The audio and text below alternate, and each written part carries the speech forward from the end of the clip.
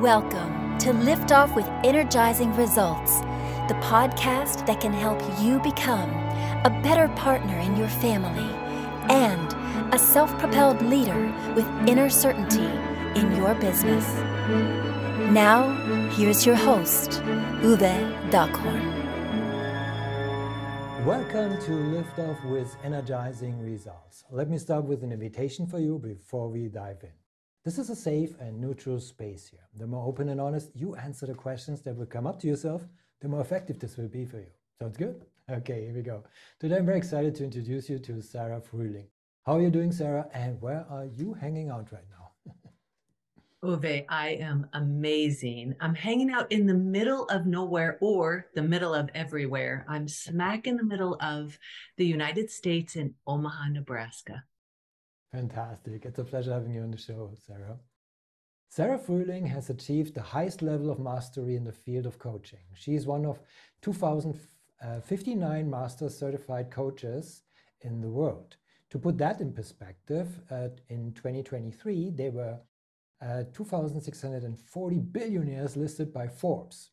MCCs are a rare gem. That's why a Fortune 20 company with a net worth of over 200 billion came to her when they needed help creating engaged, fulfilled, and passionate leaders.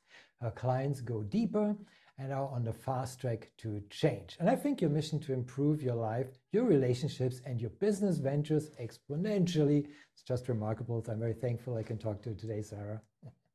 It's a delight. It's wonderful to be here. I've listened to so many of your episodes. And so it's really fun to be here to help serve your listeners and your audience with my story and how I work with clients. Oh, that's fantastic. It's a pleasure having you on the show. So let's dive right in. So who's your ideal client and what's the biggest challenge they face? So my ideal client, I spent quite a bit of time thinking about this.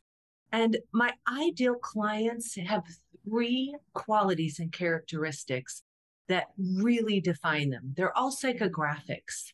First, they are unapologetically ambitious. They are going for it and they really have high goals and standards for themselves. Second, they are deeply committed to growth and learning. So they're a person who's passionate about their own development, their own growth and learning. They're a person who is always reading, trying new things, having fun with that. And third, they're deeply committed to making the world a better place. And what I mean by this is they want the ROI, so they want the return on their investment. They want to hit their KPIs and their financials, but they're not willing to do it at the sacrifice of people. So they're obsessed with what I love. My favorite kind of ROI is the positive ripples of an impact. They care about their family. They care about their relationships, their team, their company, their communities, and the world community. Excellent. And what are the challenges they face typically?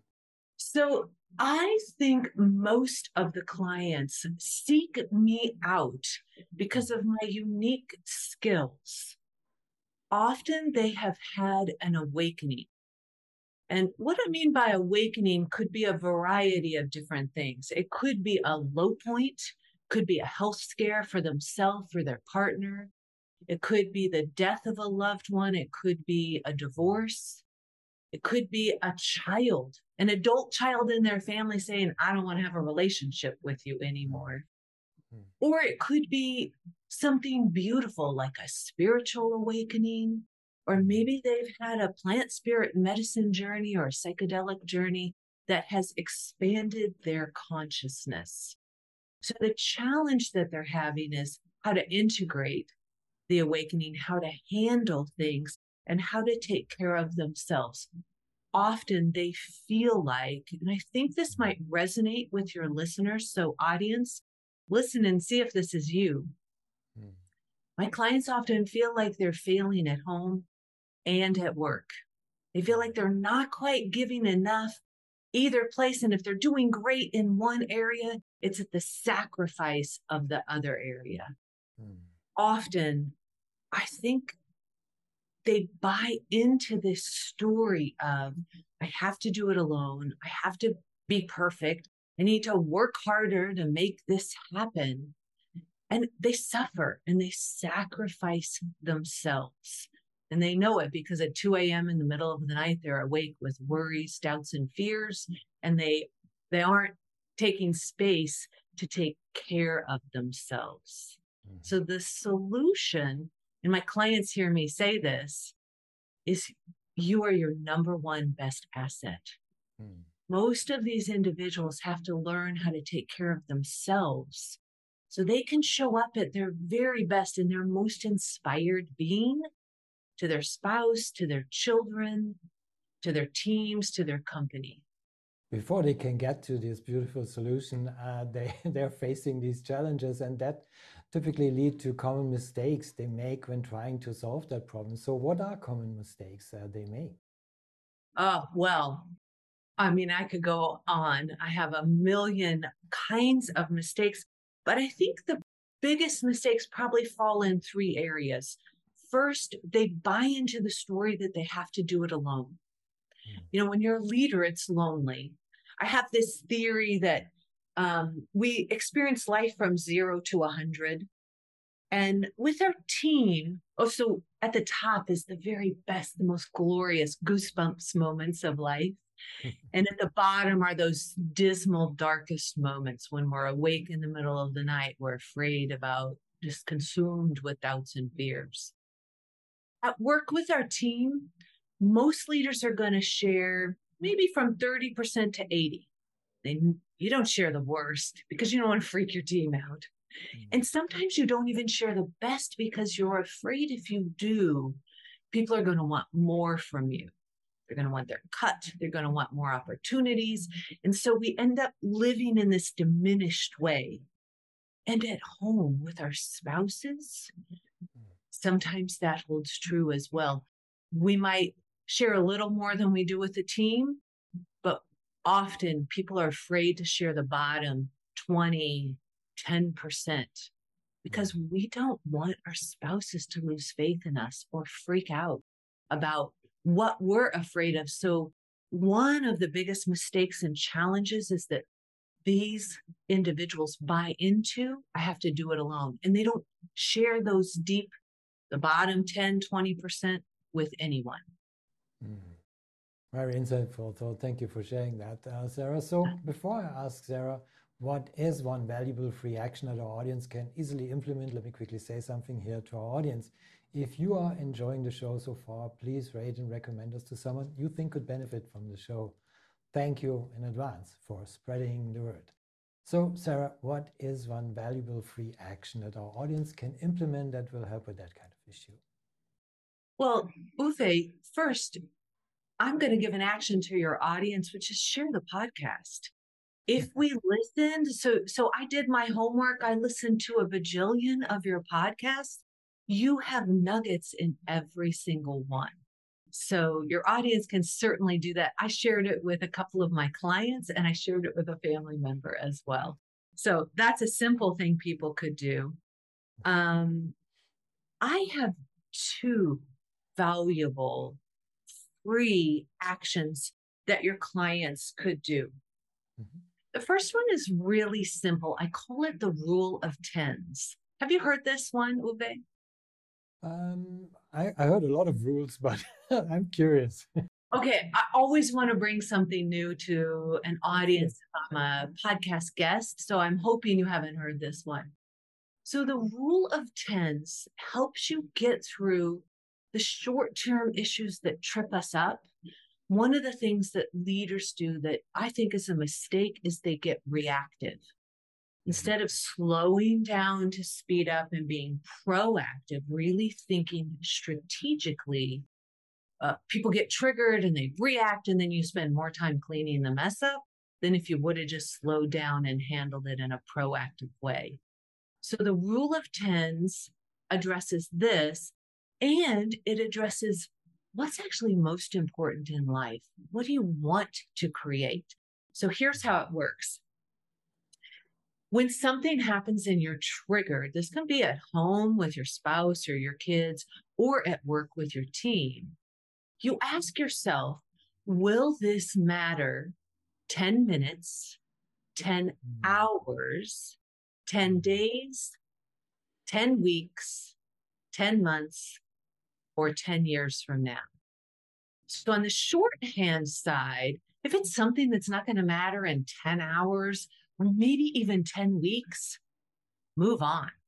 You do not need to stop and fix that or obsess over it or, get activated, get pissed off about it. On the other end of the spectrum, really dialing in, what's going to matter 10 years from now is vital. Michael Neal has a great story. He shares this in his book, Effortless Success, about being an exceptional, extraordinary father. And I love it because it speaks so much to what clients that I'm working with who want to connect with their family and their spouse while they're also running a high-powered business, what they struggle with. So a 10-year example is he gives this story about being a great dad. Well, he asks, if you're a great dad, is it enough to go home and play catch with your son for 15 minutes? Well, one time, maybe not.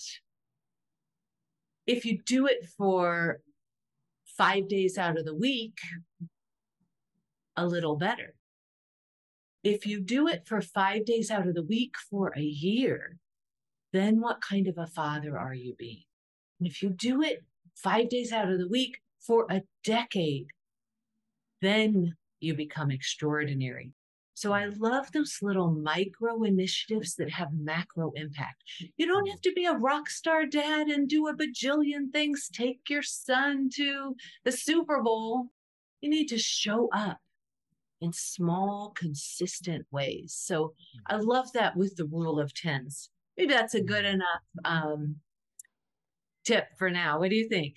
Perfect, perfect. I haven't heard it in that way, so that's a great insight. So thank you for sharing. And I want to give you also the platform to share where people can find you, but also what is one valuable free resource that you can direct people to that might help with that, but also in a broader sense. Thank you for that. It's very generous of you to ask all of your guests to share this. People can find me at fruehlingcoaching.com. And what I truly believe is that extraordinary leaders, who I call legendary leaders, not only learn how to take care of themselves, they learn how to take care of their team, and they do it exceptionally well. And right now, what the world is calling for is emotionally intelligent leaders. So the number one complaint we have is about emotional bullying at work. And the number one thing employees want from their leaders and their employer at work is to feel valued and appreciated. So I have created the Legendary Leader Assessment, and we use this with clients who want to unlock this next level of leadership through emotional intelligence. And I want to give you a couple stats on this because I'm a data brain nerd. Studies show that 90% of top performers have high emotional intelligence and a higher than average annual income. So it brings you success. Second, by 2024, so that's next year, the global demand for EQ skills is expected to increase by 6 times. So if you're not thinking about EQ, you're already behind in the game. And finally, according to the World Economic Forum, EQ is one of the top 10 in-demand professional skills that they've identified. So the free resource I want to offer to your listeners is the Legendary Leader Assessment. So they can go to that at legendaryleader.score app, or they can find it on my website. Across the top, it says take the assessment now. It takes 3 minutes. I think it's 20, it might be 25 questions. And so I hope people will do that. And the second thing I'll offer to anyone in your audience, Uwe, who says, Sarah, I really want to hear more. I want to check in. I want to hear what's going on. I've taken the assessment and I want to learn what's my next area. I want to offer a complimentary coaching call with me, 30 minutes, no strings attached. It's a gift to say thank you to you and your audience for listening. Oh, thank you so much. Appreciate it. Of course, Sure. we'll put everything in the show notes so people can check it out. So, what's the one question I should have asked you that would be of great value to our audience? Well, two things. You could ask me about my team. So I have an incredible team. I've curated a world-class team of coaches. So we often bring in, if I'm working with an owner and a founder, I might bring team members in to work with my clients' teams. And the second thing, which I do want you to ask me about, is how I've done what your listeners are trying to do. Create a business they love with a strong, healthy, loving marriage. You want to share some insights? Yeah, I will. I'd love to. So I was maybe 10 years ago at this point of burnout. So your client's journey is my journey, where I thought I need to work harder, make it happen. And that wasn't what was going to get me to the next level. In fact, the next level was about slowing down, being strategic, thinking about my zone of genius and how could I step into that, creating a business that I absolutely love, business by joy and pleasure that my life integrated with harmoniously. And in doing that, making my husband and my family a priority. And so Christian and I, we've been very intentional. So something we've done is every year at the new year, we make a list of intentions together individually, for us as a couple, and for us as a family for what we want to create and how we want to grow together in that year. We're really mindful about our quality time and how we show up to each other. So when our son, who's now about to graduate from college, was about to graduate from high school, my husband said, okay, well, we're going to be empty nesters. I don't love that idea. Neither did I. Don't even like the term. He'd had some knee surgeries, and he said, okay, so what can we do to grow closer together? And he came up with this great idea of buying a tandem bike. And I will tell you, it's been the best investment we've ever made of money. We've had hours and hours of joy. We bought a bike from Germany, actually. It's a Hasa Pino. So we're riding differently. I'm recumbent and he's high. So we can hear each other when we talk, like when we're biking. Most of the time on a traditional tandem, you can't. So even that's an example of an intentional way that we said, how can we grow closer? Brainstormed, tried something, and loved it. We continue to build on that regularly. And not only do I still like my husband of 29 years and 2 weeks, but I love him and I'm in love. Wow, that's the perfect and beautiful, most beautiful segue into my final question. Because it's a personal one. And when was the last time you experienced goosebumps with your family and why? So I thought about this question a lot. I have two. The first one is in that 0 to 100 scale that we were talking about, a top 1% moment. My son's a musician. He's about to graduate from college. He went to an incredible school where it's almost a music conservatory. He plays the saxophone. He worked so hard to be in the elite band. Made it, not right away. It took some grit and resiliency. Finally got in as a junior. And as a senior, 2 weeks ago, we went to the final concert and he has a solo in it. And I'll tell you, the moment he stood up with the first few gorgeous notes. My heart just expanded and I had goosebumps everywhere because it was such a joy to see him achieve something he'd worked so hard at. It was truly a 1%. We're all going to remember it all of our lives. So that's a 1%. Yeah. No, And I want to give you an everyday goosebump moment also, because Sure. I think it's part of the golden thread of how to remember to connect with your spouse, to have joy, to have love in your life.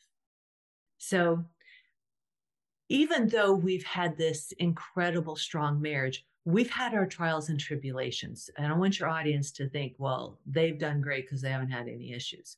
Not so. For example, last summer, my husband was diagnosed with cancer. One of the things that happened the day that we learned his tumor was malignant and he was going to need surgery and treatment, he was hanging a hummingbird feeder. And mind you, remember, I'm in the middle of Omaha, Nebraska. Like, we don't get hummingbirds here. It's not like other places in the world like Costa Rica. They are rare. I'd never seen a hummingbird in Nebraska ever until this day. Husband's hanging the hummingbird feeder and he hears right in front of him, about 18 inches, a hummingbird showed up. And we looked up, what's the energy of the hummingbird stand for? And it's this beautiful meaning of, sucking the nectar of life, being in the present moment, living with joy. So the goosebump moment, well, last year, huge goosebumps we watched. We had a male and a female. They were here all summer long. They had offspring. Oh, delightful. The goosebump moment was last week. They showed up again. So they migrate and then they sometimes live in the area. We learned we have a forest behind us and a lake behind us and a river, and that's what they look for. And last week I saw early in the morning, the sun's coming up, I'm drinking coffee, the house is silent, and here shows up the hummingbird, and I'm just goosebump city. It was so beautiful. Wow, goosebump stories to be continued endlessly. Well, this is an amazing story, Sarah. Thank you for sharing this beautiful goosebumps moments and also for our conversation. It was a pleasure talking to you, and I appreciate very much the knowledge and insights you share with us today. Yeah, it's been a delight. And for your audience to know, my husband is 100% cured. We're back on the tandem. We did a 23-mile ride last night. So all is well. And the hummingbirds this year is a reminder to live every day. Wonderful. Thank you for listening. And as always, energizing results for you and your life. Thanks for listening. If you enjoyed the show, please rate and recommend on Apple Podcast, Overcast, or wherever you get your podcasts. You can also get more great information at uvedackhorn.com.